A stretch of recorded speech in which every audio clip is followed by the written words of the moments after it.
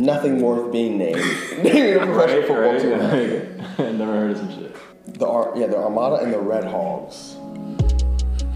Red Hogs? Red Hogs. So we could be the Hogs. I'm a Hogs fan. What the fuck is Some that? pork. The fuck is Crazy. that? Nah, this is a hot take. But like, you know what I'm saying? Native American, if they weren't so adamant about keeping the name for so many years, if they weren't, you know what I mean? It was clearly offensive and it was clearly disrespect. And I think like if we talk about regionally, besides the whole horribleness is a name calling out to Native Americans in terms of the warrior spirit. They could have made it the Warriors. The Warriors of some sort would have been better. Been good. With an arrowhead would have been nice. Anything that literally wasn't a racist slur. It'd be one thing if the owner was a decent human being. Exactly. Right? But this is a man who is utter Ass scum. Ass Right? Dan Schneider is scum. So and he's still not. This man made up. Dan Snyder, a nasty nigga though. He published a false report that said Native Americans approved of the name and just made the stats up. Unbelievable. This nigga doesn't give a fuck. They got rid of Donald Sterling overnight. At all. You remember what Donald Sterling said? Hold on. No, I'm not comparing. I'm just saying. This shit is documented. The amount of shit this nigga Snyder has done, bro, is horrendous. You recording right now? It is recorded. Wait, even intro the pod? It's actually crazy, bro. This is good. This is the interlude. Welcome to the Inexplicable Thoughts podcast. This is your host, Franklin. I'm joined by my new co-host for this season. We got Matt, got Jeremiah, and we got Max today. I'm excited to talk to you guys about some topics. Obviously, Matt's pretty animated about his bullshit-ass NFL football team. They are a complete two-pack of ass. The nigga's got one QB, and he's been injured. Your QB is Baker, bro. Don't talk to me. Talk to me. Our QB made it to the playoffs. We got to see y'all first. I honestly look at the Washington football team, and I'm just like, y'all could be a solid team because you're in a great market, but you have no offense. You have Terry McLaurin and Antonio Gibson. Taylor Heineke or whatever his name is terrible. Absolutely fucking terrible. He's a good backup. That's it. Yeah, and when Ryan Fitzpatrick is your savior, bro, that's how you know you're in a dark place. So we're just hoping for next year right now. That's all that will be trash until you get rid of Snyder. Okay, let me get this straight, bro. I firmly believe. Mason Rudolph is who's going to transition into being your starting quarterback. I would never say that. They got your old homie, Dwayne Haskins on the team. That man is lucky to be on the roster, bro. We're evaluating him. They watched Spencer Rattler transfer, and all their hopes went out the window. All they do is find some mid-ass QBs and say, we can make something out of this. Every single time. Because no way you looked at Big Ben coming out of college and thought he was about to be this nice. He was a number 10 pick. Don't let him get started. How you feel about him retiring? We get into that. But, no, bro, it's I'm very sentimental about it. You know what I'm saying? He was the first quarterback and the last quarterback that I've seen. Yeah. You know what I'm saying? 18 years of greatness. y'all know I the last 10 been a little middy. Definitely the last 3 been some Hey, the other part of that statement was going to be, but it's time. You know what I mean? I'm not going to act like it's not time. He's been out of it for a couple of years, but we'll be good. Who, though? Who's coming in and stepping in and, taking over? Bro, honestly, when you're a great operation, just a great organization, you're well run, unlike Matt's boys over here, you're always going to be okay. So I'm actually not even worried about it. No, I wouldn't be either. I have concerns about QBs at this level because we've seen the NFL take an even quicker jump to a more refined product, and a lot of QBs coming out of college have struggled to really, click. Even the tip riding on Mac Jones this season, I was just he's a game manager. He not really like that. He can't throw deep balls, and he's not exactly the most mobile QB. And if you really watch him in the game, his knee is cooked. I'm very much a person, I'm a Patriots fan first and foremost, but watching his leg, I get very nervous seeing him run out of the pocket because he wears that brace for a reason. And it only takes one Aaron Donald ass tackle to just RIP that boy, put him on a t-shirt. So you're not sold? You're not sold on Mac being the guy? I think he's going to be here for the next 4 to 5 years. And then what? He's out of football? I mean, I really feel like his success is tied to Belichick. I just don't understand. Do you pay him in 4 years? Bro, if you pay him till Belichick retires. If you get a couple playoff wins, for sure. I don't think they will. You have to. They smoking on that pack come playoffs. Dude, look at the playoff picture right now. And more importantly, if the records stay the same, the Bills and the Patriots at this moment are matched up in the first round of the wild card. And I was like, dog, you got to go to Buffalo and win in that cold. Like, you think the Bills are winning? Dog, Bills, like, when Josh Allen's, like, dogging people, like, he really be, like, fugazi with it. Like, he be doing shit where I'm like, you were about to throw a pick, and then the next play he's, like, 60-yard bomb to, like, Stephon Diggs or somebody. But when Bill wants to, he's clamping that thing. Bro, like, it's proven. When they first played each other this year, bro, I have not seen a football game like that. It was dirty. Like, literally, maybe ever, bro. They didn't pass once. They didn't pass once. 3 attempts. 3 times. Allen was in constant hell. It was crazy, bro. Like, I never count the Patriots out, bro. Like, no, not at all. No. And I'm optimistic. I'm hoping we get, like, the Chargers. I think the Chargers are sweet. Yeah, I love Herbert, but, like, the rest of that team doesn't move me. Listen, so I'm a Chargers fan, you know what I'm saying? Just recently adopted. It's not our year. Couple pieces away. You know what I'm saying? We're in playoff contention. That's what we like to see week 18. That's what we need to be. Herbert, you know what I'm saying? Like, the weapons we're developing. Yeah. That's it. Guys, get this playoff win. Wait a minute. You're a Chargers fan? I'm a new Chargers fan. Listen, so this is the very first time you said Keenan Allen season. Listen, Mike Williams is a dog, bro. He told me hours ago. I no longer can be a Bears fan. Oh, you were a Bears fan. I was a Bears fan. You were a Bears fan the last time I saw He's you. not a fan. My entire life. I saw this nigga last weekend. He was a Bears fan last weekend. Fair weather ass. No. You don't have a loyalty. That is the quickest change-up I've ever seen. Oh, y'all, listen. Yeah. Y'all have not been through what I've been through. I actually have been. Okay? You have, Yeah, but it's I a weird way where the fans are joining together against the establishment. Not here. I can't imagine being like going through the Jay Cutler era. Man, watching on Monday Night Football, the Giants sack him 7 times. But the thing was, like, this dude was kind of nice. Yeah. Brandon Marshall is best in the league. I don't care what you gotta say. And now he is sicko. Cutler could slang that thing. Even though he was trash, he could slang on that and off thing, the field.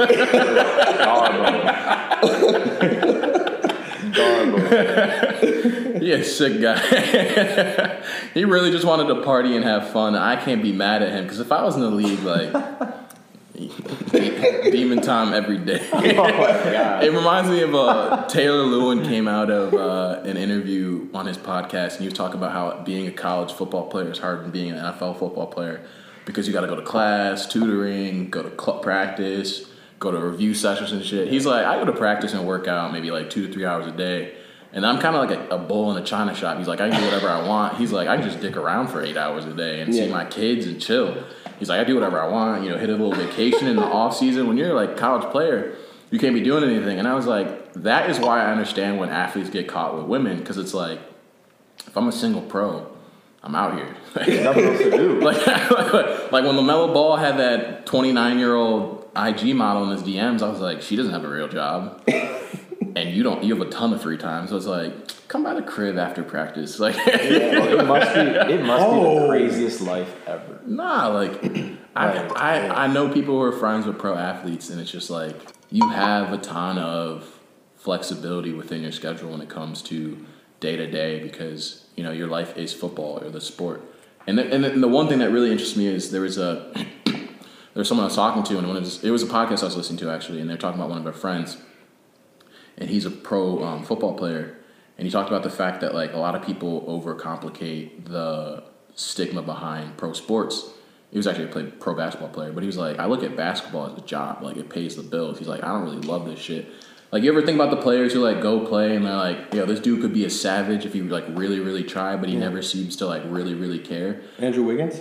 Yeah, but like those kind of players where like you love the game, but like we always confuse that it's a job. Like it pays the bills. Like some people don't want to be Kobe because like it's a 9 to 5 to them type vibe. Yeah. Right.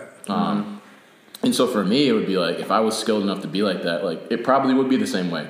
Like if I looked at LeBron and saw how I hooped, I already know what it is. It's a dub. Like, let's be for real. Like, I'm not at that level. Like, I'm not about to be in the gym doing 60 hours of workouts so I can be like now 2 degrees lower than LeBron. Like, I'm not Hall of Fame. Yeah. I'm not all-star level, but I'm nice. Like, I might give you 15 and 10 off the bench or 15. Like, Kyle Kuzma has to know that's a job for him. Right. Like, he's not going nowhere. And I think that's where the conflict with the casual fan comes in. Because their dedications to the team. They want to see that victory every night. Yeah. And then, like, going out there, the guy doesn't care. Blows their mind. Yeah. It's like, dog, I bet plus 15 on you. Like, y'all need he's like, I have you scoring 15 in this parlay I got. And it's like, nigga, move. It's like, bro. Like, we don't care. Like, I wouldn't care if I was an athlete either, but it's just funny watching them. The people that take that shit seriously are just weirdos, in my opinion. Like, oh, yeah. You care that much? You're gonna, like, you see say some shit to this dude in public? Like, what? Like, when you're right next to him? Like, that takes some incredible confidence. Be heated. They want to get hit. All right. But we were talking about Big Ben. And so this question is directed at you, Max. Where does he rank? Top whatever? Yeah, I think he's top 10. Top 10? Top 10. And I may even bump him to top 8. I need to hear the list. I may narrow it. Who you putting the 7 before him? Man, if I could list them, yeah, just off the top of the dome. That's tough. We did no pre-production to this podcast. It's off rip. It's got to be Rodgers. This is no order. This is just a 7 that I think could be better. It may not even be 7. But Rodgers, Marino. Let's see. Brady, I guess. Oh my God. I don't like Brady, man. I'm not a Brady guy. Jeremiah knows this. Man, what's that? 3? Success. Mm-hmm. I mean, Montana. Yeah, Montana's better. Steve Young. I don't know. I'm not a big Steve Young guy. I'm not putting Big Ben top 10. I'm sorry. But maybe top like 15. Dante Culpepper. Oh, come on. You're like next. Bro, I really think Ben up there like that. Like, I don't know. I can't think of 7, but like he ain't got a ring in like 10 years. But he's got 2 of them. He got 2 of them. No. He do get 2 of them things. How many MVPs? Jeremiah and I were talking about this earlier. Like, it was about the conversation between, like, when people are evaluating the greatest and GOATs, it's either like how many rings you got, or it's like talent, like stats, eye show. Greatness. Eye test. Yeah, just greatness. Eye test is everything to me. Like, you just see certain players and it's like, ooh, like swagoo, you know what I'm saying? Like, they just got a certain feel to them. Like, we're like, definitely. So, bro, how could you not be for Big Ben then in that situation? I think he's top 15. Always been on that. There's 14 guys better than him. Yes. Wow. That's surprising coming from an eye test guy. Dog, his arm has been cooked for a long time. Because, bro, eye test is like a better argument. The eye test is a better argument for Ben than his stats. That shit looked like a chicken wing flapping in the wind. Like, it could be like this. The past couple of years, I can't hold you there. He's also part of one of the greatest organizations in professional sports. Steel Curtain is iconic forever. And that defense has never been mid. Yeah, bro. That's the standard. The standard is the standard. 2 rings, 3 visits. People forget 3 visits. You know what I'm saying? Big Ben and the GOAT. Bro, who could extend plays like this dude? Have y'all ever seen... I talk about eye test. Have you ever seen a quarterback... A lot of QBs. ...shrug off D linemen like this dude used to, bro? Yes. Who? There's a lot of QBs that do that now. And before. Oh, he talking now. Big Ben is 40. We're obviously comparing primes here. Bro, this dude. Hey, and you're talking to a dude who used to argue prime Big Ben is better than prime Rodgers. So, like, I'm not even trying to, like, send you smoke. Yikes. I don't know why he used to argue. Well, he's a Brown fan. No. I say that because I think the slander towards Aaron Rodgers is my favorite holiday. End of the season. Anyone who listened to this podcast who's known me for the last few years, you know the end of the season is my time to light that Aaron Rodgers pack. Hey, over in the NFC, we know. Tell him we know. It's between Aaron Rodgers and Marino. I'm telling you right now, that nigga. Aaron Rodgers is that nigga folds in the playoffs every year. Every year. Maybe. You never have but you can't. Stop the cap. He had a defense last year. Last year he had a defense. What happened? What's that dude's name or that corner that, like, literally King? They threw it choked away last- for them. But the they last choked 2 last years. year. That's what I'm saying. They choked last year. Brady, you're at Lambeau and Brady throws 4 picks. You win. There's no excuses. No excuses. There's no Dude, excuses. But that's the thing. Brady's always had a great defense. That's another conversation. Hey, but we're about to do that, but then say Rodgers has never had a defense. I'm not with it. It's cap. It's excuses. Bro, his defense. Bro, his defense. They should have won last year. You could argue Facts. they should have gone to the Super Bowl the year before that too. Thank you. Niners, and now they're here, dogged, so they have no excuses. no this year. excuses. Niners dogged them in 2020, and then they got dogged last year by the Buccaneers. I'm sorry, like he doesn't move it for me in the playoffs. He's sweet. But he's still arm talent. I mean, he's the greatest Top 10 quarterback I've ever. ever seen. Packers might pick He's the winner. arm over talent in terms of ability Their to make defense plays is nasty this besides year. Mahomes. They just got Nasty. Bakhtiari back on the O-line, their best O-lineman. They're going to be nice, but I think they're going to go all the way. But nah, like people forget that the year that they won the ring for Rodgers was the year he faced the Bears in like the NFC Championship, and they had a backup QB in a mid team, and the dude threw 3 or 4 picks in that game, and they barely beat the Bears to go to the Super Bowl. He doesn't move me in the clutch. I'm sorry. He's the part of the I argument. think that's a great knock against him. I do. No. Yeah. He's, In late he's the reason November. why you got to take talent into the consideration. Like, there's a reason why I don't only talk about rings. But Peyton, I feel like comparable to Peyton at least. No, 100%. Alright, so- Aaron Rodgers is arguably going to be a top 5 QB ever. That's not something He's ever. already there. No. Yeah. He's top- I don't he's say top 3. I don't Yeah, say that he's until top. people retire. I'm on that kind of Okay. way. But like, LeBron? you already know how I feel about LeBron. How you Yeah. feel about LeBron? Nigga, I'm from Cleveland. I just had to check. Man. Some of this dude's takes, you know what I'm saying? I had to check. I mean, I grew up in Canton. Like, he used to come to like our like girls JV basketball games. Like, he's forever goated to me. Like, Yeah. There's not a better basketball player on planet Earth, man. But yeah, I'll say Ben's top 15 Hall of Famer. I have a weird feeling that post retirement he's going to start coaching. Oh yeah, we love it. I think he's got that personality. I think he's like a hardo enough to like get results from people. And because he grew up in that Steelers organization, he has that mentality. He has that pedigree that someone's going to give him like a QB coach role. He'll do that for 18, 24 months. And the next thing you know, he's like a, offensive coordinator or, assistant coach on a decent like sub-level team. And then I see it taking off from there. Because Ben's like, I think Ben's a dick because he's just like kind of a weirdo. But like he's like one of those dudes where like you ignore it because like when it comes to it, like he's saucy. He get it done. Yeah, he get it done. Like he's saucy. And so for me, it's just one of those things where I'm interested to see what his next 5 years looks like because he's probably been planning on this for a little bit now and just getting things in line for that retirement. But one of the things I really wanted to ask you, since you're the Steelers fan on this podcast, is it finally time to admit Antonio Brown won the breakup? No. What? No, come on. Wait, what? Come on. You asking this question now? Like Yes. today? He won the No. breakup. I'm sorry. Okay, we gotta unpack this one. Like, what constitutes as winning in this? He stayed in the league. He got people to believe The that. bare minimum. He's lost millions. I know he's definitely lost money, but he's proved a point. He's definitely said that Ben throws people. He showed that Ben throws people under the bus constantly, which is facts. Yeah, he does. Big facts. Like that's no longer debatable. He stayed in the league. Ben was right that he is a drama queen, but he hasn't had like an over 1,000-yard receiver since AB left, and AB won a ring.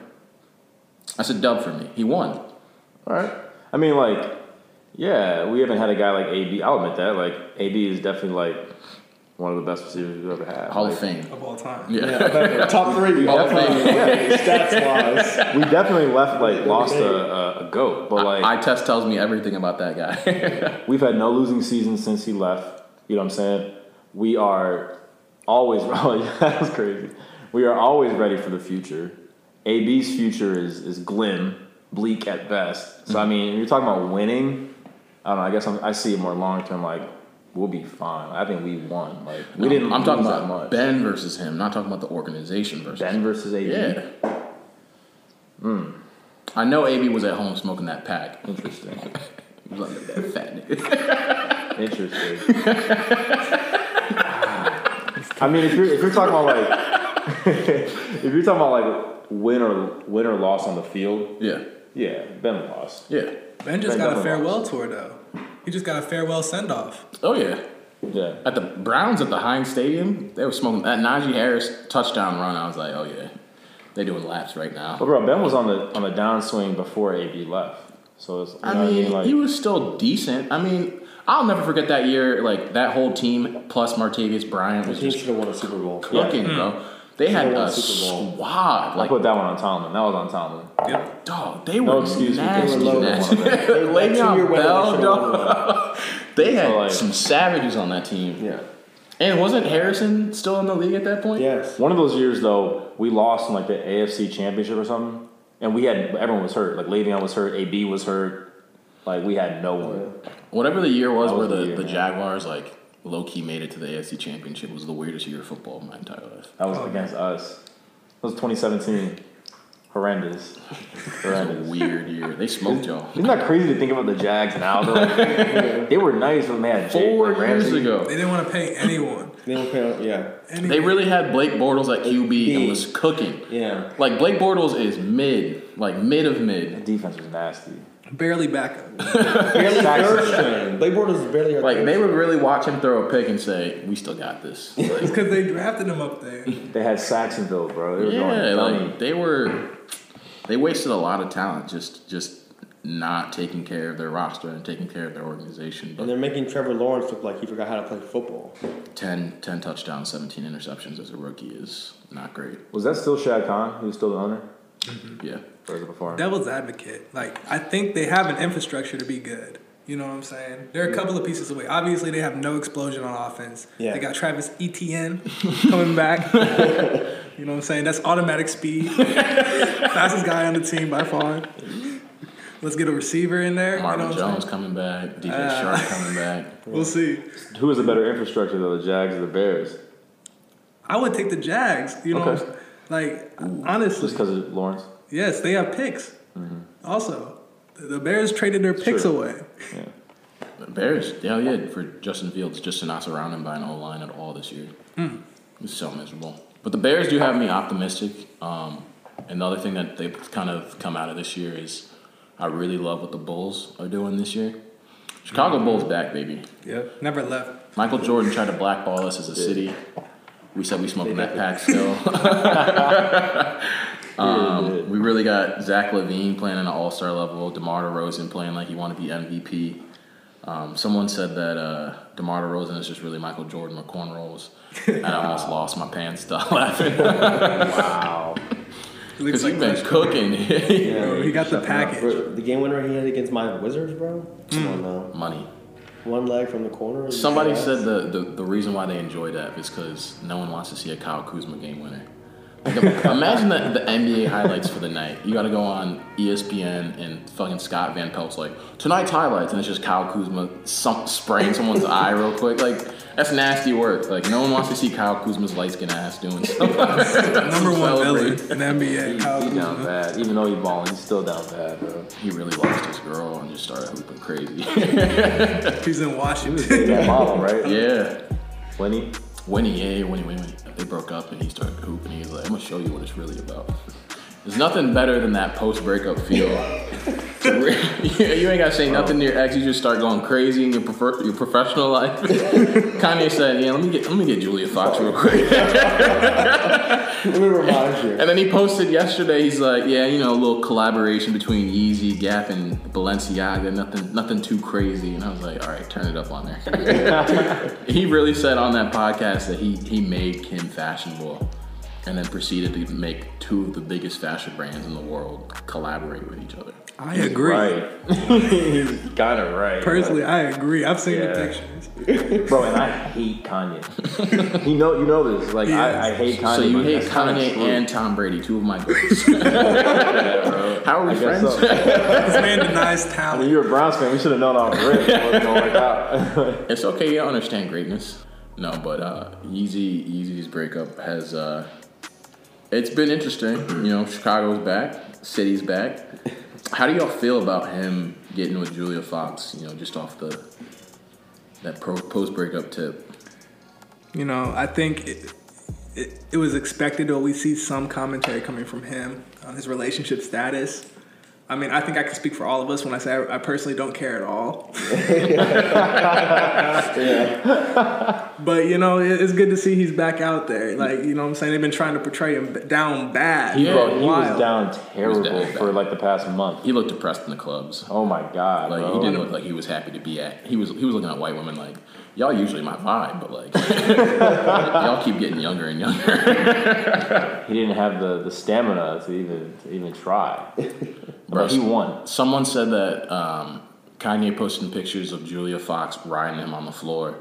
He lost Jesus real music back, and I was like, I mean, that bound to sound pretty crazy though. That's my album of the year, if I'm being honest. But I just think it's hilarious that that's what a Kanye stan would say. Yeah. 100%. Right? That album too fire. My album of the year would be "The House Is Burning" by Isaiah Rashad. Okay. I don't know if it's close. I'm gonna be honest. Like, I don't know who made a vibier piece of art. I don't know. He made a decent project. I play that little Uzi Vert song pretty often with him. But I don't want to say this album of the year. Kanye's just too prolific to me. I don't know. I'll take it back. I do hate Kanye, but I fucked with the old Kanye. Yeah. Like 808s, like I fucked with Kanye at that time. He used to make the music to make them go crazy in the club.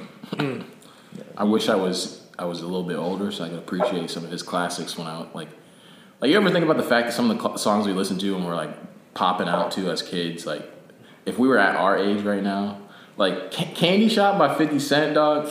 That is crazy. You get a nice little joint at the club, a little bad little thing, like, come on now. It is crazy because we look at the younger generation now, like we look down on them in terms of like the kind of content they take in, but we weren't that different. Yeah, there's so much more talented. They're so much better than us. Real R&B back then, like that's a very relevant dudes used to beg for women back then on R&B songs, crooning. But I don't know, like I look at the whole Kanye situation in the sense that, you know, Kim tried to get back at him with, you know, the Pete Davidson thing. Like, salute to him. It's a little doofy to me because it's like, you know what you're being used for at this point. But Julia Fox is up there on the rankings for a lot of people right now because they weren't hip after her Uncut Gems shit, and so they started researching her and seeing what the kind of wild shit she was on previously. She's cool. Yeah. I'm a Julia Fox fan. They know what time it is with me and her. And so I was like, I love all the people who are like, yo, I swear, yay, me, when he got with Julia. What? I didn't even know. All my homies was like, damn, Kanye really swear he me for getting with Julia. And I was like, y'all are really thirsty for this. Somebody said, you find an above average face white woman with a thick body and it's everybody's type. Bro, he came back lethal. Oh, yeah. Kanye came back lethal, but bro, Pete Davidson putting a Wilt number. For real. Yeah, like, he's certified now. Like his post Kim phase is gonna be iconic because it's like you can't where do you go from there? You can't go any higher than that. It's just whatever you want, unless you're getting your Olivia Culpo back. But you really can't get higher than that, bro. It's crazy. Like you gotta just like look at the landscape post Kim and be like, you are not off limits to me. Like you are within. Yeah. At that point, you already know that as soon as it's over, Miley Cyrus is like, so New Year's. We definitely talked about getting that pipe in. Bro, there was some shit the other day about how, like, I guess Kim K unfollowed Miley on the gram. Yeah, I was just talking to somebody about that. Yeah. Like, think about it. He's had like his collection, you know, quote unquote, not to be a misogynist right now, but his collection. Is ill. Like if you look at his catalog, like who trying to see him in the verses? He's got a mean discography. But like you could really just leave Kim and honestly the landscape for you at that point is pretty wide open. I mean, you could get Miley, Pete Davidson. I'm a firm believer that. He's someone who only dates white women, and the standards for white women continues to be lowered and lowered because they constantly think Pete Davidson and Jack Harlow are attractive. So the bar is lower than this bar stool right here. Man, you're saying white women think that? Oh, dog. I had a conversation this past week at Drinks for Work, and one of my coworkers brought her friends, and we were talking about her dating history. And I was like, I looked at her and my coworker. I was like, I bet I can guess your type. And she was like, all right, cool, shoot. And I look at my coworker. I'm like, tall white dude, brown hair, beard, somewhat built. And she was like, yeah, usually in real estate. And I was like, already knew that. Look at her friend, and I'm like, tall white dude, brown hair, beard, somewhat built. And she's like, he usually doesn't have a beard. But I was like, but he's a tall white dude with brown hair. And she's like, yeah. And so we start talking, and we like get into the groove of things. And I was talking with my other coworkers, a dude, and we we're talking about like what we talk about with chicks on dates. And we were just talking about the fact that like I go on dates, and like my biggest 3 questions are last relationship, your family, and then when you went to school, just like get more familiar with who you are. And then I usually get like really, really personal because I'm like, I'm trying to leave this date understanding whether or not I want to text you again. Like I don't really want to waste my time. And she was like, some of these questions I would never ask on a first date. And I was like, how successful are you on dates? And she's like, not really. And she's like, that's why I'm single right now. And so she pulls up her Hinge, and I go through her Hinge matches. Why is every single dude on her Hinge matches tall white dude, brown hair? And I was like reading through some of the messages, and like the one dude was like, oh my God, you're so beautiful. And I was like, you talk to some lame ass niggas. like you really gotta like switch up the criteria. Like it's getting real goofy out here. Like I really just got to the point where I'm like, a lot of white women just like put up with some real mediocre ass dudes, but it's also their fault because they only talk to like the one type of white dude. Like you're not dating an Asian dude, you're not dating a black dude, you're not dating a Arabic dude or Indian dude. Like you date like one silo of men. Like your chances of finding a good dude in that criteria is so low. Lames equals safety. Yeah. To these chicks, bro. Like that's what it comes down to. Like you dating me is dangerous. Like you know what I'm saying? Like you know what I'm saying? Like so like someone like someone that looks like me, you know what I'm saying, looks like us is you know what I'm saying?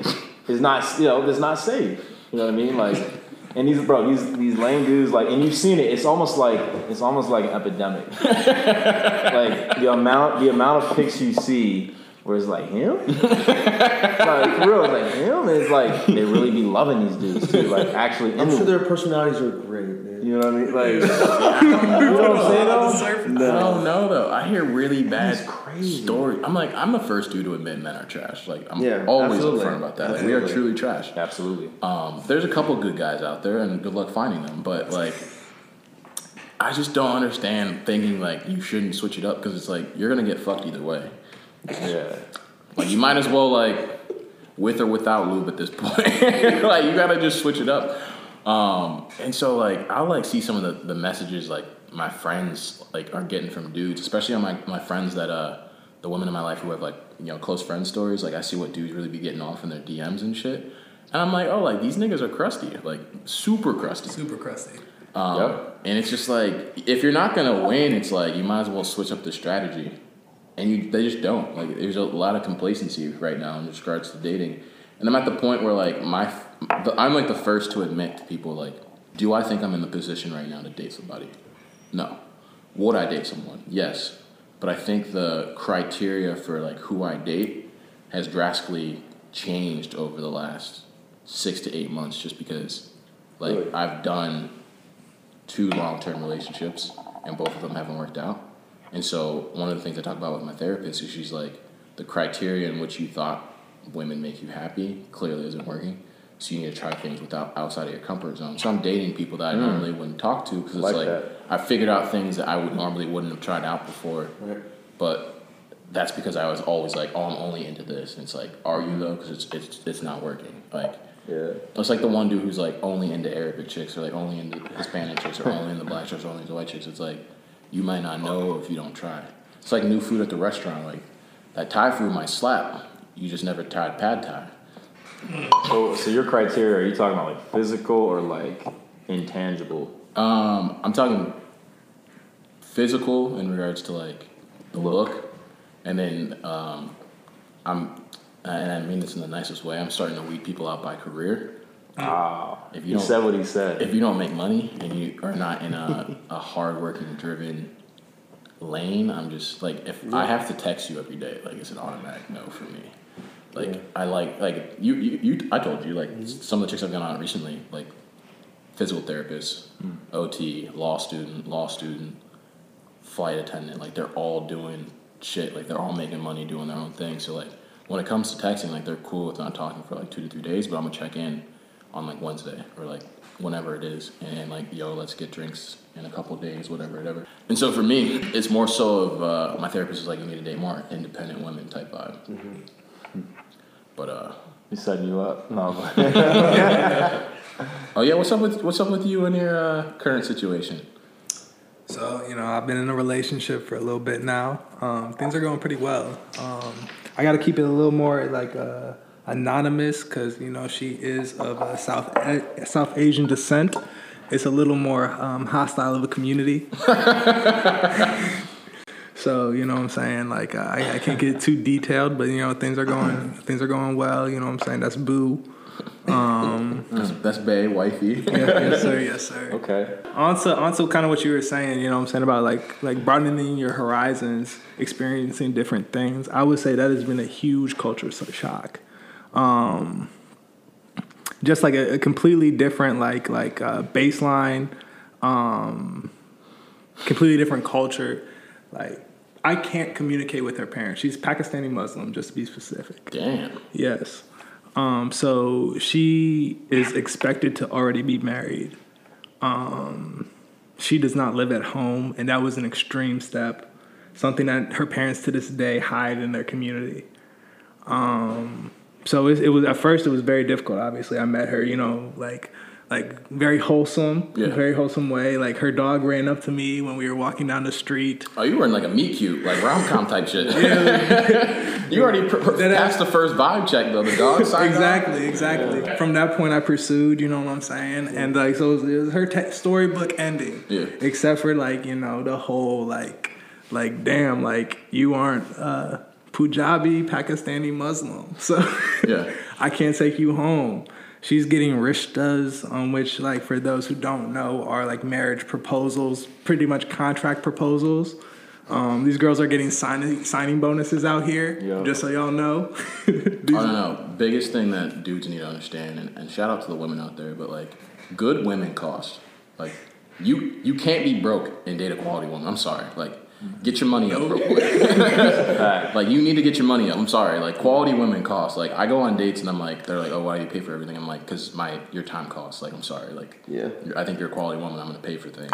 And so on your side, like, you understand that because it's like, absolutely. Name any dude who's dating a bad woman who doesn't have to put money up to, like, not even like on some like tricking type vibes, but like dinners, like taking her out, like doing things, like sending her cute, like sending flowers is such a weird thing in our society where like dudes don't think that's necessary, and I'm like, you should probably. How could you not? Yeah. If you send her flowers, if I like a woman, I'm gonna send her flowers. You will have success. It's $50. Like, get your fucking money up. Like, it's flowers. Yeah. Do it on the, you know what I'm saying, like every other week or something like that. Get on a schedule, and routine, you will have success. Absolutely. She will never say you don't care.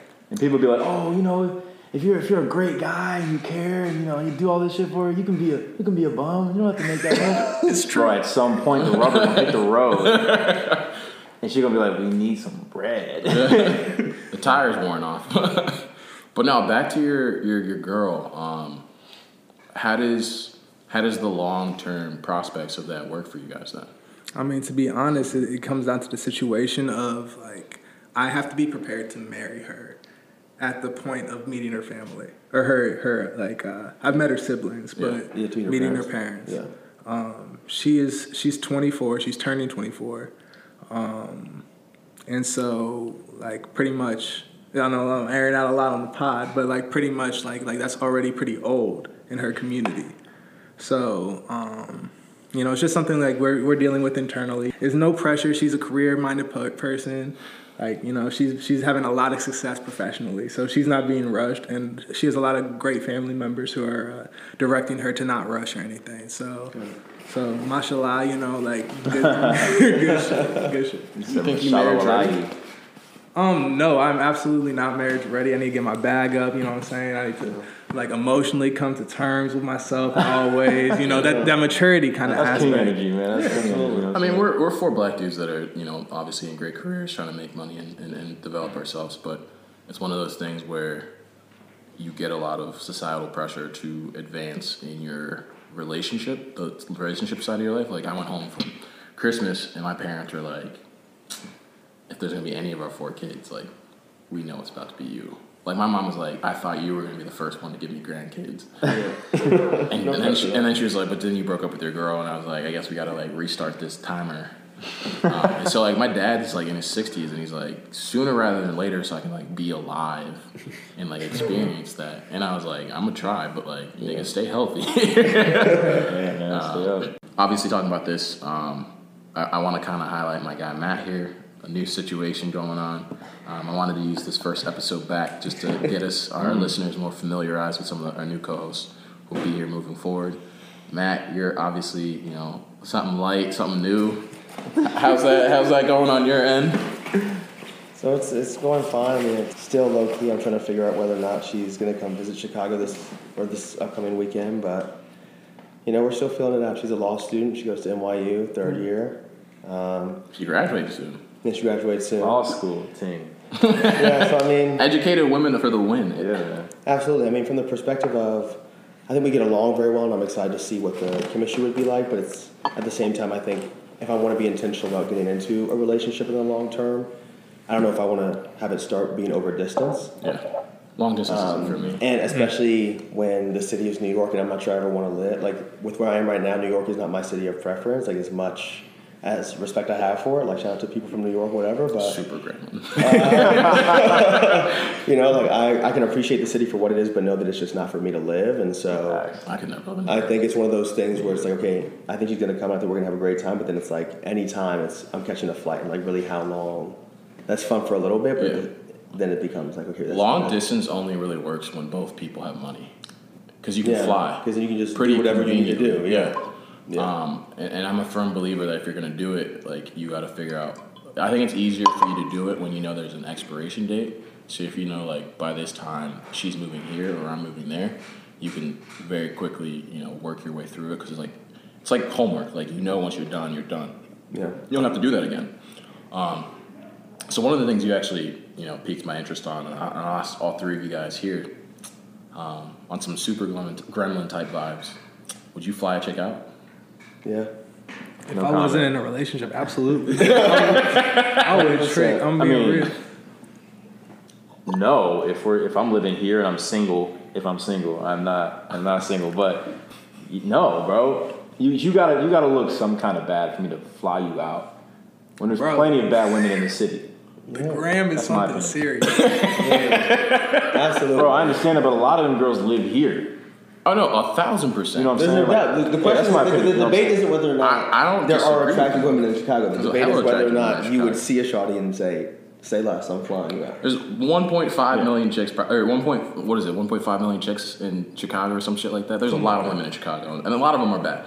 All right, but like, if I catch a vibe with a chick in like Houston, Dallas, Miami, New York, LA, whatever, I might. You could even low key be in Cleveland and be bad. I might fly you out. Bro, honestly, like... Or I might fly into your city, make it a little weekend trip. that's a different lane Let's going be down. for real. Like, realistically, a flight's going to cost me $350, another $350 on housing, and then another $200 something on just food and bullshit for the night, right? So I'm just under $1,000. I spent that in a month of going out. I could just stay low for a couple weeks and stack that bread up. Like, you can do it. But, like, it goes back to what I'm saying, like, women cost. Like, if I really vibe with someone, I want to see that person. Facts. That's facts. But a lot of dudes, the thing I always talk about, or the thing I always laugh about whenever I have this conversation with, like, my homies back home, or, like, people I meet, is a lot of dudes who are like, why would I fly a chick out? Like, why would I spend money on her? And I'm like, once again, men are trash and always are going to be afraid of spending money on women. And it's like, that's why you date mid. Mm-hmm. End of the day. Like, you are in relationships where you're not willing to commit or give your best effort towards women, and that's why you're not inclined to, like, put yourself out there and reciprocate energy. Because it's like, not a lot of women are trying to, like, make money off of you.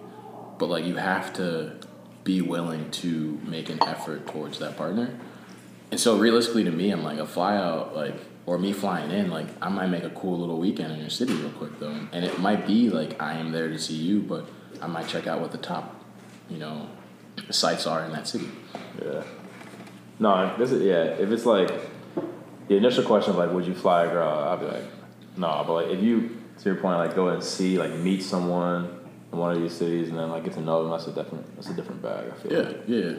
I feel that. And it goes to something that we've touched on in our conversations in our group chat, Push and P. But one of my favorite things from last year that Jay-Z talked about in a song with Drake is knowing the price of everything but the value of nothing.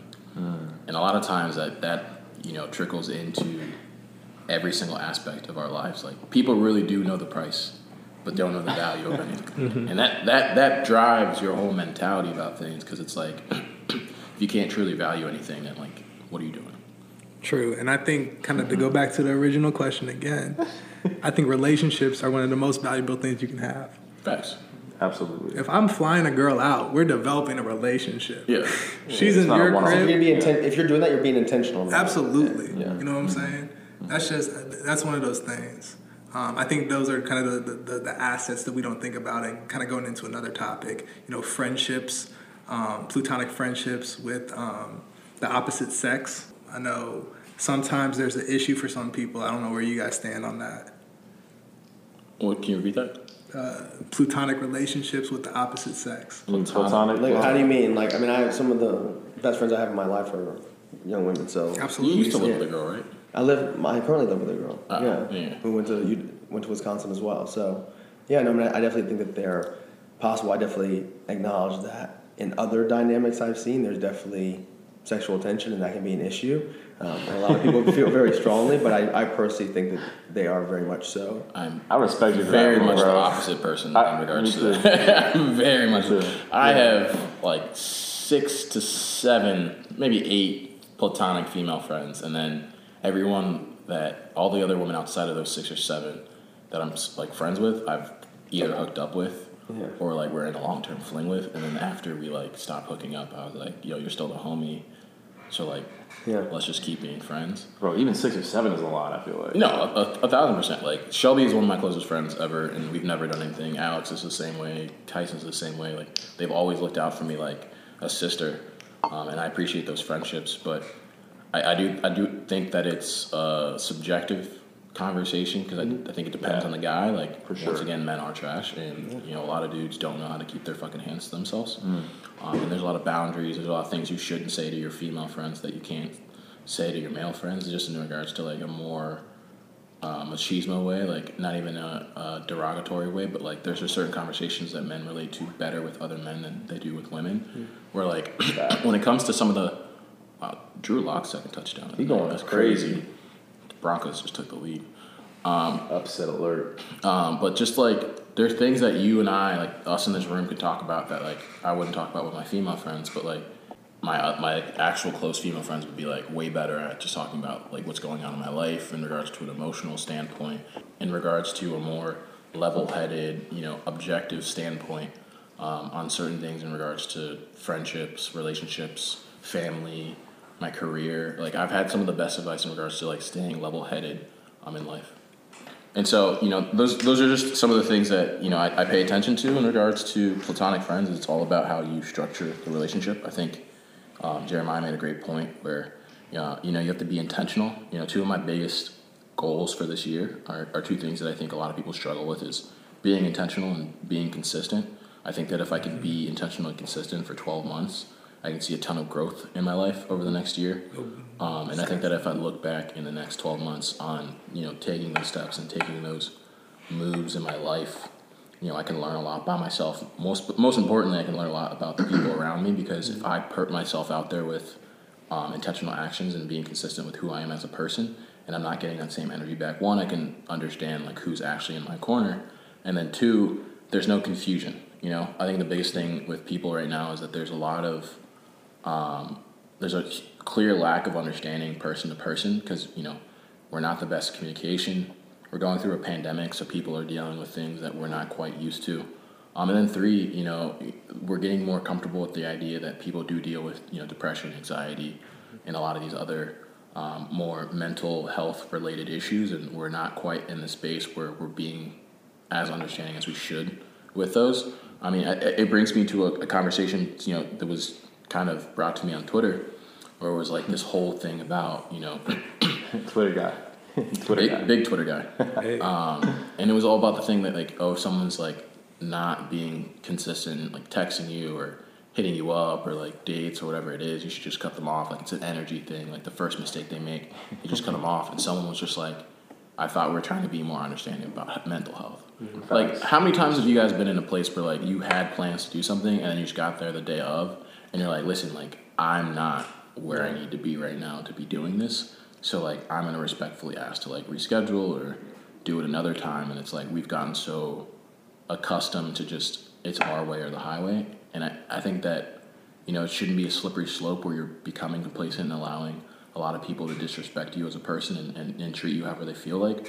But like if someone's been, you know, intentional with you in the past and, you know, they are having a bad day or a bad week, like it's very forthcoming to, you know, have them admit like, yo, I'm just not where I'm supposed to be right now. Like I need to like take this time to like figure myself out right now. Can we reschedule to next week? Or like I woke up this morning, some shit happened, you know, can we move to the next week? You know, a great example, there's a chick I was seeing in the fall. This chick from Atlanta, she was a really great person. And we had like been kind of off for 2 or 3 weeks because I was just like mentally checked out. And then we were supposed to go to this Cat Williams show together. And like the 2 weeks leading up to it, I was like, I don't know if I should go. A lot of my homies were like, just go to it. And then 2 days before we were supposed to go, my mom had surgery to remove her tumors.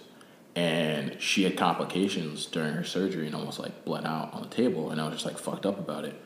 And so I texted her like the day of and I was like, I like just can't do that. Like I'm not mentally here. And I would feel bad about like going on this date with you because you paid for this and like it's supposed to be a fun time and I feel like I would be using you if I did. And she was like, yo, like I understand, like you have been checked out, I get it. And, you know, I would appreciate it a little bit more notice so I can like figure it out. And then she was like, you know, we can still go together. And then she was like, yo, like you just said like you can't go, so like I'm not gonna do that to you. But it was just like for me, you know, if I ever got back in the space where like I would double back on her, I would because I respect how she handled that situation. Right. But like a lot of people would have been like, oh, he's done. Like Franklin's chalked. And it's like dog, that's like I didn't even tell her about my mom, but like the fact that I didn't have to and she understood says a lot to me. Whereas like other people, like they feel entitled to like, you need to know like what happened with my mom. I'm like, you don't really want to get into it about what happened with my mom, be for real. Yeah. Like you either take things for face value and interpret it how you want, or we're gonna have a legitimate conversation about this and like it's on you to be comfortable having that conversation. Right. No, it's a fact, bro. Damn, he said the fall. She's still on his mind. That's crazy. You don't forget that type of woman. Quality. Her energy was different. That's crazy. Quality. You know what I'm saying? Come summertime, you never know. When demon time's over. Does it have an expiration date? Super gremlin. So you start seeing faces again. It's fresh. You know, we're going back into the pandemic pretty strongly here. So, you know, just, you know, I don't think things are going to close up or anything. But when that cold weather really starts rolling around, dude's going to make executive decisions on their roster. Man. Do I really Everyone's like... going to be making decisions. In the next couple of weeks, people are like, do I like hanging out with this guy? And if you don't, it's going to be a long winter. Man. A lot of women out there that want to be in relationships. And it reminds me of that post I made where it's like, you just want the honeymoon phase. I promise you, you don't want the complexity of actually being in a relationship right now. Mm-hmm. They want the dopamine. Yep. That's what it An is. easy fix. It's not worth it. No, it is not. In a lot of ways. It is a difficult, like we can go into it. It is expensive to be in a relationship, no matter how you want to cut it. Very. You know what I'm saying? Either Extremely. from transportation, dinners, oh my God, gift bro. giving. You know what I'm saying? Gift giving is one of my love languages. Okay. Yes. Love that. It gets taxing after a while. Bro, I've been in one for 5 years, bro. I already know that the check is run up daily. That's why you got to get your money up. You know what time it is? It's raise season.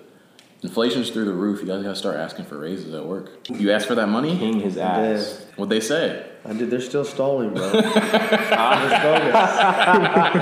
not a done deal? No, it was crazy. Honestly, the way that my job handled my promotion was really bonkers. But they essentially promoted me before the new year, but didn't give me any sort of clarity around my new job description or my pay. So I'm sitting there and I'm talking to my boss and I'm saying, you know, I really appreciate this opportunity. You all continue to invest in me, all that jazz, right? But, you know, can you tell me anything about this job? I feel like this is kind of obligated to tell me what I'm going to be doing. And they just kind of continued to really lack the ability to articulate what I was going to be doing. And so I think that's something that's kind of I've been thinking about over the past couple of weeks in terms of being intentional and being very clear about what I want to do in my career. If this is a sign to really be open to new opportunities. And so kind of excited that the first few weeks of the year I feel like are going to offer me some clarity around that. But yeah, no, I mean, it was just how to not handle a promotion with someone 101. Yeah.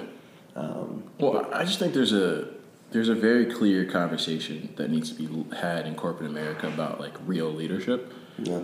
I was joking about it this week. There's a clear and almost conscientious decision to start using words like being a thought leader or being, questioning things to help figure things out.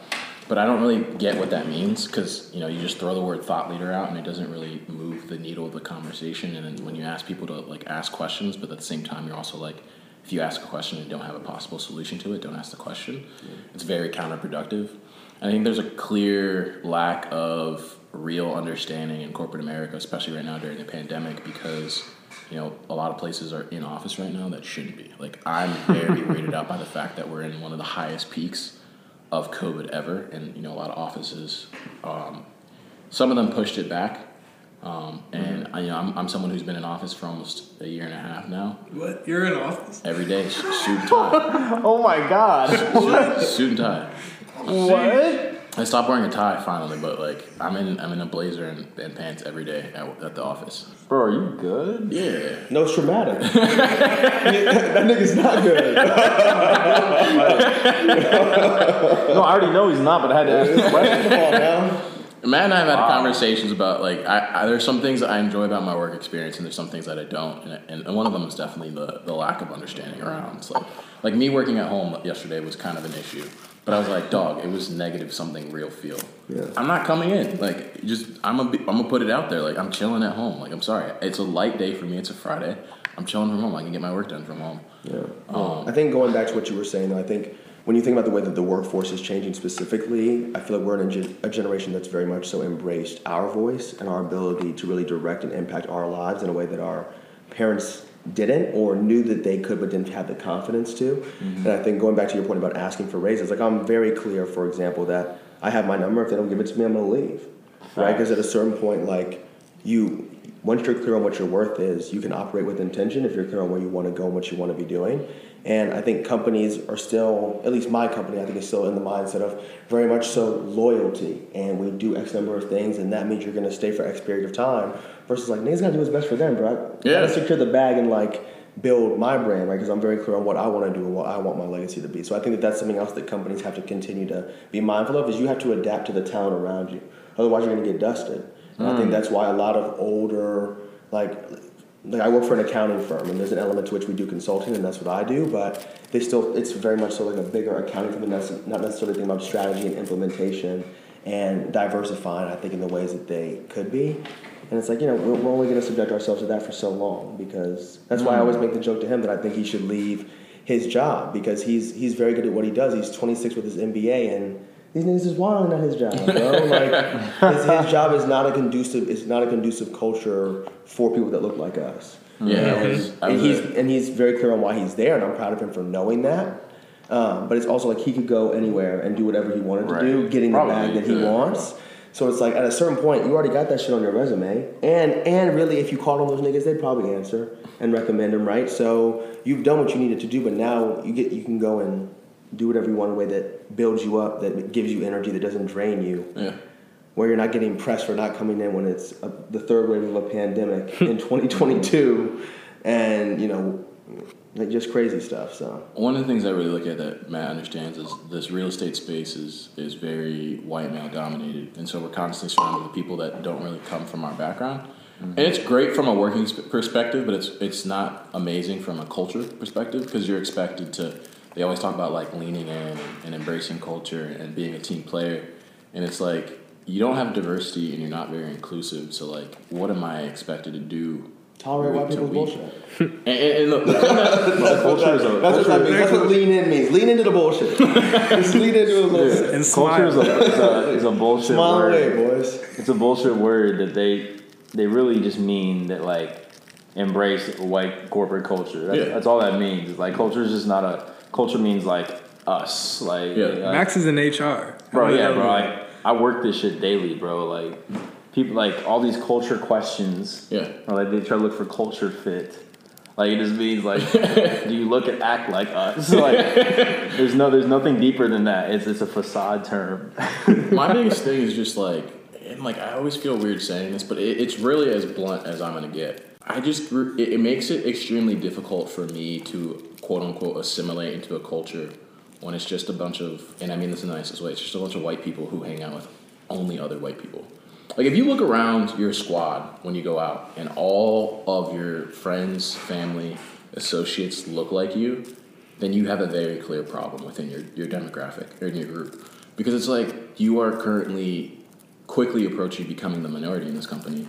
So realistically right now, the population is 40% minorities. So if your friend group is not even close to that 40%, then you're less diverse than the actual country itself. Yep. And so for me, it goes back to the thing I was talking about with that girl where she only really dates dudes who are white with brown hair. And it's like you are ignoring a very vast population or group of this population. And I think it's the same way with work where you're only really recruiting, retaining, and promoting people that look, talk, and act like you. And that's why I pay attention to the fact that Matt doesn't have a lot of black directors. I don't have any black directors. And for me, it's very disheartening because when I do go through interactions with people and they're like, lean in, embrace the culture, et cetera, when I talk to a lot of my coworkers, they're like, well, you know, my director went through this, so like I can go through it and get to where he's at. And so for me, I look at it in the sense that if I don't see anyone that's like me in management, it's like, why would I go through that? Like, why would I put up with that? What is the incentive here for me? Because, like, the biggest thing for me is, like, similar to what Matt said, we are embracing our voice. But more importantly, I'm trying to put myself in the financial position to be successful in the future. And if there's no inherent advantage of putting up with said bullshit or embracing the culture or leaning in, then what am I really doing here? And at the end of the day, it's like we're kind of just, you know, walking around the same issue, the real elephant in the room on, you know, just a real widespread overthrow of the more predominant 1980s, 1990s culture. Because at the end of the day, if you're a late 30s, early 40s white male in corporate America in a position of management, you were raised by someone who predominantly grew up in a culture that was pretty segregated because your bosses probably grew up and went to work in the 90s and 80s where there was a lot of racially, you know, stimulated issues going on. And so a lot of that culture is passed down, you know, generation by generation, and we're not that far removed from, you know, me and Matt not even being able to work in these environments. And so for me, it's just one of those things where, you know, we're not having that conversation and that dialogue kind of gets squandered by some of the more unfortunate conversations that do happen in corporate America. But it's interesting. I mean, I was going to say, I think, kind of going off of that, I feel like my work experience in terms of being 2.5 years out of school, I think has been very unique from the fact that, so, you know, like for context, I don't know if I've told you guys this or not, but I led at my company racial equity programming for 1.5 years. So was putting together, facilitated a book club where we read The Color of Law by Richard Rothstein, like had us read Unpacking the Invisible Knapsack of White Privilege by Peggy McIntosh, had my team watch the documentary The 13th, right? Like 25 white people deep. Lead, you know, from analyst to the lead partner of my group, we're doing this together and I'm leading the conversations, right? And so, you know, they liked it because they didn't have to do it. You know, they didn't have to lead it. It was me doing it. And, right. you know, but yet I was enabled and supported in doing it. But, you know, doing it this past year, and attendance and engagement was low. And a lot of the managers, like specifically the white managers on my team, who started engaging, you know, right after the murder of George Floyd, like a lot of white America did, slowly followed off and kind of showed no interest in continuing to participate. And so we're building up this whole new business strategy that's kind of rooted in our leaders, the leaders of our team, having the cultural competency to actually understand the issues and plights of people of color, especially when we work in affordable housing, where the overwhelming majority of people that live in affordable housing are black and brown people. Right. And we work with a good number of black developers as affordable housing consultants, right? So it's like we have to understand what the issues that impact other people's communities that are not white, middle America, right? So I think that's something that they're continuing to work through. But I had a conversation this week where I was saying to our leadership, like, there's an opportunity for us to really be, not to kind of coin Franklin's term, but to really be thought leaders in this space where you take a racial equity lens to how you train your staff and how you build in DEI and implement it into your team culture, and then how that can influence business strategies and how you break into a market. But our team doesn't, the leaders on my team don't get that. They don't necessarily see the value in, like, they're slow to the punch in terms of hiring more people of color, understanding, to Franklin's point, why, if I look up at my leadership and everyone's white, well, I'm going to be gone in 3 years. Mm-hmm. Right? Because I don't see me. It doesn't, I'm not, you tell me that I'm in a position to grow and that you're investing in me, but there's nothing that affirms that, right? That inspires me to want to go harder for you. And so that's why, too, I think that I'm very intentional in my next job about working at a company that is black owned, and that if I can, being majority black. Because I think that is an experience I want to have. Because at a certain point, like I can play the game, right? We all can. That's what it, in part, has enabled us to be successful. But I would rather selectively play it than have to play it every day. And I think that's something I feel, and I'm blessed to be in a position where my career has taken me to a place where I can do that. But I feel like that's something I'm very adamant about, because the shit is exhausting, and dealing with it every day. Dog. Right? Like when you're talking about stuff that happens on the news, and I have to just deal with everyone else acting like on January 6th. On January 6th, my staff, my team was trying to act like it was another day. You're watching it now? Right? I'm turning on CNN. I'm getting messages. Oh, it's pretty crazy what's happening at the Capitol. Yeah, democracy's under attack. It's pretty fucking crazy right now. I just hate how. How am I doing? Did you see Not well. The video? What do you think? Right? Did you see the pictures of Democrats and Republicans like honoring the officers who died last year, and only one Republican showed up, and someone was like, "Blue lives really matter, huh?" And I was like, "That's kind of wild how like the entire country, Republican or Democrats, kind of accepted that like January 6th was wild as fuck, and Republicans are still like, we're not going to come out and like chastise them." So because that's their base. That's their people. That's their people. I mean, of course they're their brothers and cousins. They're enthusiasts. I think that like these problems, when I say these problems, you know what I'm talking about. It's much deeper than like corporate culture, like, these horrible incidents. It's like, it's the institution. And like, I think these problems won't be solved until everyone starts looking like us, right? Like, and those numbers are growing. You know what I mean? I think at some point it's going to just have to happen. Yeah. Whether they like it or not, like, you know what I'm saying? If Earth is actually inhabitable by the time. Right. We're trending. Ice caps are melting. I think we're talking about 20 years. Not bro. Yeah, hundreds of years. it can't be 20. Hundreds. It took 400 years for us to get to this point. It's at least another 400 with, and assuming we're gonna to actually undo and rebuild all the structures, right? Like the sheer transformation that would actually have to occur, which gets to another topic, which is a bit more. What are you referring? Are you referring to I climate just mean change? what I meant was like, I think in 20 years the numbers will be. Oh, you're talking about population wise. He's talking about fixing systemic depression. I agree. 20 years. The smart bills version. I was like, oh shit, what do you got? Talk to me. I'm gonna save the world right now. Hey, Like, what is this thing about? No, it's tough. It's planet Earth. It's tough today. It's a tough operation, man. No, but like, Have you all seen Don't Look Up? Yes. no, I've been meaning to watch it. I love that movie, bro. Yeah. It's funny. You gotta watch. I mean, it's definitely it's very clear what the political commentary is, right? But it makes you It's funny because it makes you appreciate just really how dumb the things that we are currently debating in this country are, while also making it very real that there are grim implications for us not doing the things that we're supposed to do as well, which is like, I appreciate about that too. I'm like, yeah. Yep. Like, that's where we are. It's funny. I feel like I've been having more conversation with a couple of my friends around whether or not we want to have kids as we get older. And a new response that I've heard is a couple of my friends have been like, dude, I don't want to do that because I'm bringing my kids into a world that is just utter chaos. Like the climate is incredibly screwed up. We're just steamrolling past all the opportunity to pass legislation to implement meaningful change, and they'll figure it out. And white America would rather have a civil war than give people of color equal rights in this country. I don't talk about politics at work for a reason. Yeah. Like, It's crazy. Because I mean that's in your best interest for sure. yeah, I learned that very quickly. Yeah. in a very Republican field, and I have no interest in getting into that dialogue with people. Oh, I wouldn't be saying shit, bro.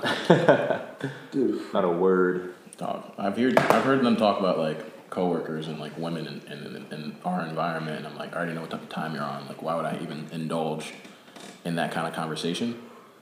But the thing for me in regards to the space in and of itself is there's no financial incentive for a lot of these people, so they're not interested in sort of helping people like us get into that space because it quote unquote takes money away from them. Especially with us in real estate, like we're competing for jobs, opportunity, equity, debt, whatever it may be. But it's like, I really think about it in regards to real estate is one of the most lucrative careers you can get into. It's also one of the most stable careers. Like, realistically, if you're in real estate for the rest of your life, you're almost, I don't want to say you're guaranteed, but like, there's a very high probability you're making six figures for the rest of your life, which gives you a lot more financial freedom Easily. than most other careers. Even if you're an analyst for the rest of your life, you can make six figures for the rest of your life because you can just be a really good analyst at a shop for a long time. And so for me, it's like that's a lot of, financial positions that people like us don't get into. Or, Matt and I have talked about it, but like coming into real estate, you don't realize how complex the different pockets within real estate are in regards to how life companies operate or how healthcare operates or how retail, institutional, industrial, multifamily. Like there's so many different pockets. Like nursing homes are a huge sector right now. Single families are, that whole thing with Zillow the other month, like that is a huge talking point within our industry because a lot of companies are getting involved in single family acquisitions. And it's like you would never know that on the outside looking in, but it's because, a lot of people in this space don't give opportunity to people unlike them. Like one of the biggest things that irritates me, especially in my job, is the number of people from Wisconsin that work in Chicago real estate.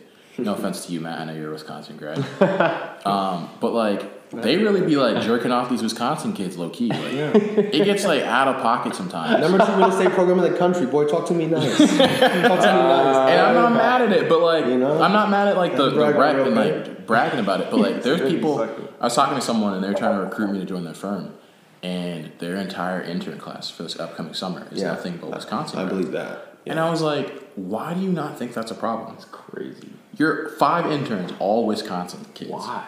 That's super weird to me. Like, it's weird to me because it's like you're only recruiting the same. It's the same. Goes right back to the But to girl Franklin's with earlier point, you think about where's the recruiter from? Where'd the recruiter probably go to school? Probably in the Midwest. Shit, the recruiter may be from Wisconsin. Yeah. Right? May have even gone to Wisconsin. Mm-hmm. So then it's just all those different layers. And to the point of, You got people in your office. You see talent, and all the talent looks like you, so you assume that's the talent that there is. And you're getting it from Wisconsin, so it has to be good talent. Wisconsin has a good business school. Like, I've had a conversation with one of my favorite directors I worked with, and I was like low key, like, why aren't there any black directors in this office? And like, I talked about how I'm concerned about my long-term potential here, and he's like, all you got to do is work hard and put the hours in and Bullshit. And I'm like, dog, like, if that was the truth, then there would be one here. Right. Like, I know tons of talented black professionals in my space. Like, why would you not be able to? Right. And it just reminds me, I was at a going away dinner last Monday, or it might have been this Monday, and it was this Monday. We were at Pizzeria Portofino, and it was a bunch of black professionals within the real estate space. And I texted Matt after it, but like the one lady that was there, she's like, I'm not gonna name her name, but she was pretty high up in the real estate space, and she was just like point blank, she's like, your firm, even before the acquisition, was historically not well known for minority development. There's a clear lack of ability within the space to obtain, retain, and develop minority talent. You're gonna be underpaid, and she like point blank, like in the middle of everyone, just asked me how much money I make. And I told her, and she was like, you're underpaid for what you do. And she told me how much, like, a first year out of college makes at her previous firm. She said, quit your job right now, Kane. Deadass. She told me. She was like, that bad. She was like, what's your long-term goal in real estate? And I told her. And she was like, realistically, there's not a lot of investment salespeople that are people of color. And I know that because there's only one in the ISA side, which is the investment sales side of the capital markets group at my firm. There's 4 other that are in the debt side. So I was like, there's total of 5 black capital markets people in my company, the entire nation. That's really, really low out of like hundreds and hundreds of capital markets professionals.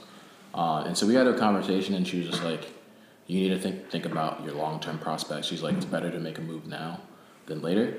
Unfortunately, like I do have a very optimal experience in regards to learning from some of the best professionals within my space that are located just in the Chicago office, which makes it difficult for me to really see, those long-term prospects in regards to that. But she is right.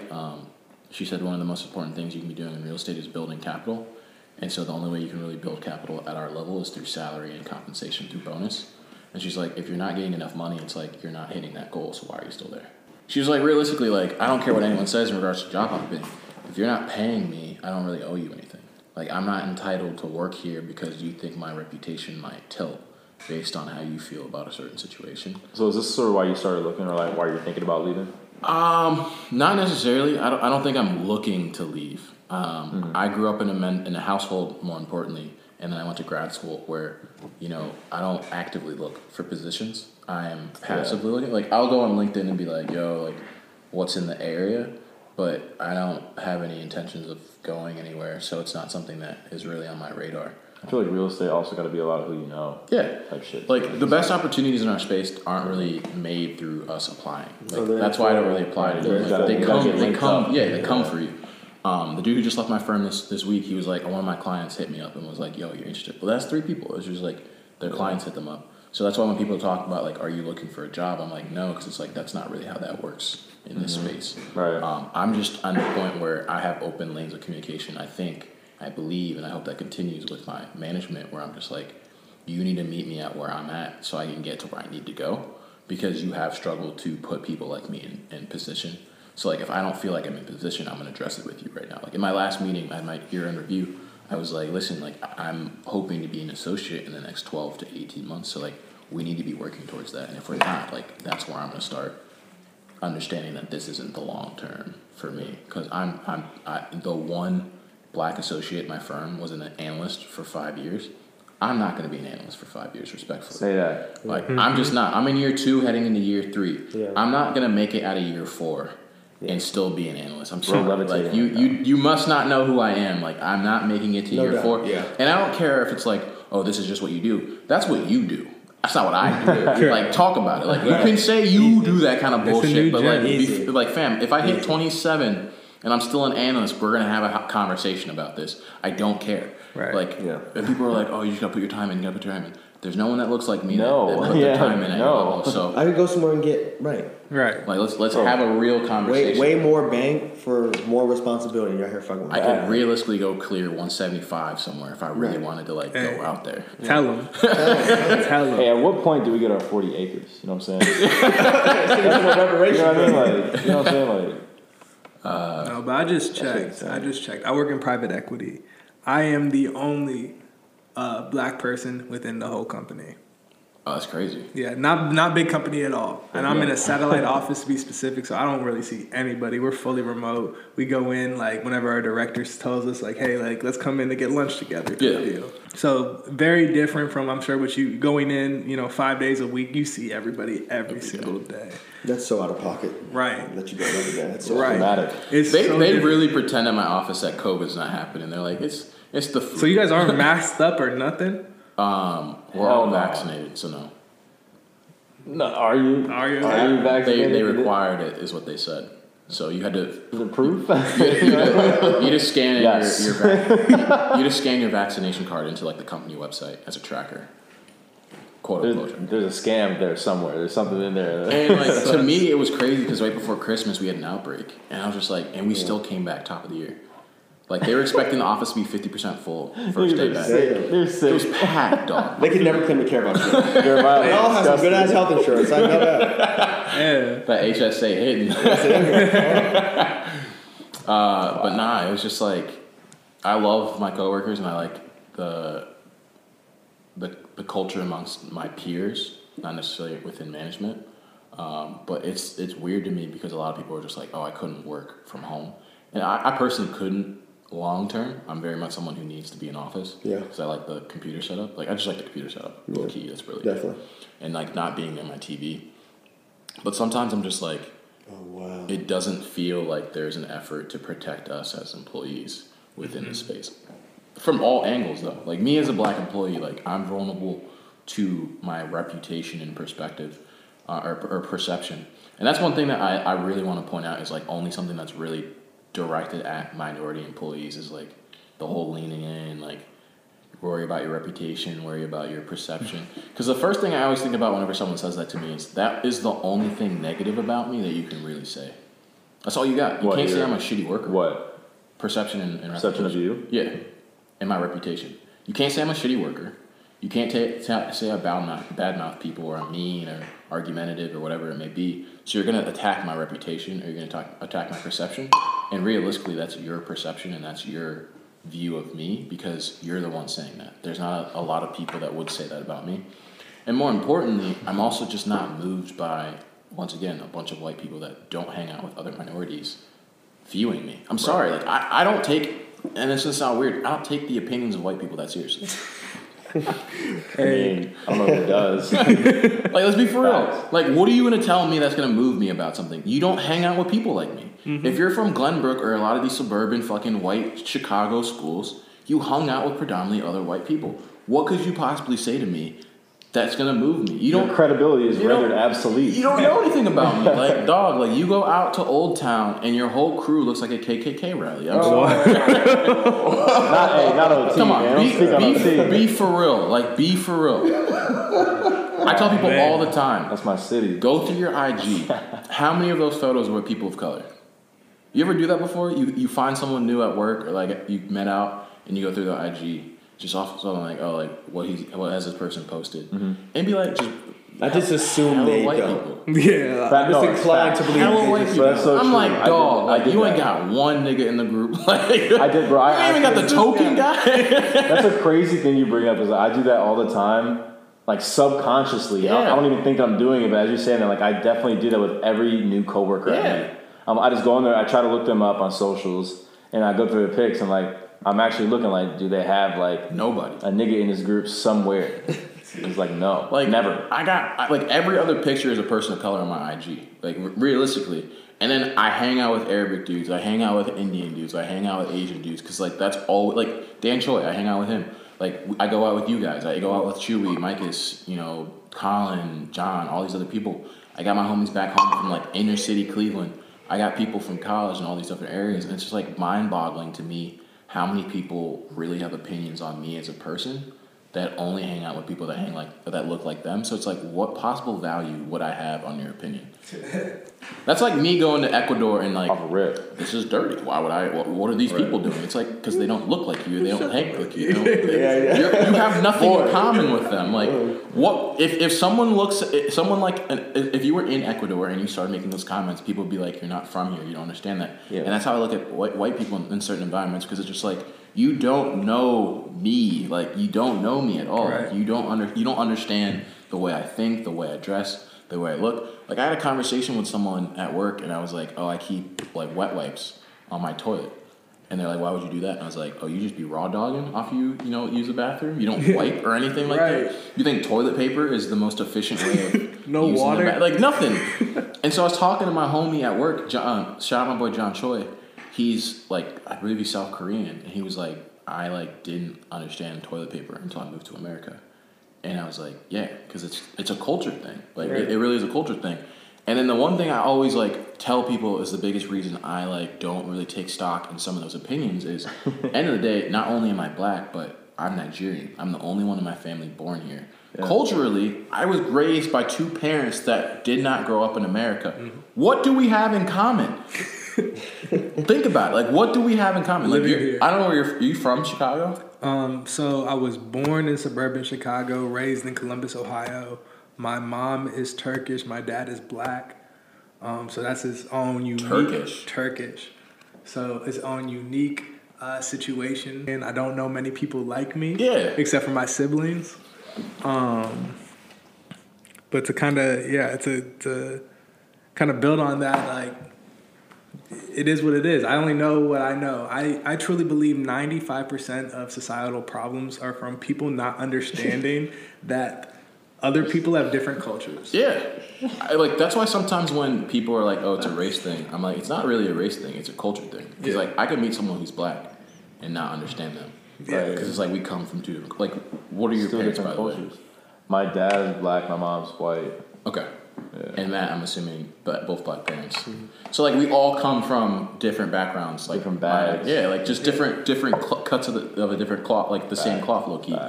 And so for me, it's just like one of those things where like I openly go into interactions with people knowing that I might not relate to them on certain things, but like I'm not going to judge them differently because they are who they are. Whereas I get in conversations and people are like really incentivized to like dissuade me from my opinion. I'm like, listen, like I'm 25 years old, like you're not moving me on this. Now, like anything I think right now, like low key is going to stay relatively the same, you know, for the foreseeable future. Like if you vote Republican right now at this age, There's something wrong you with got a you. lifetime contract right now. And if you vote Democrat, you probably got a lifetime contract as a Democrat. Like very rarely does someone go independent or switch sides. Like let's be real. Right. So like when it comes to like ideological thoughts, like you're not moving people off of that ledge.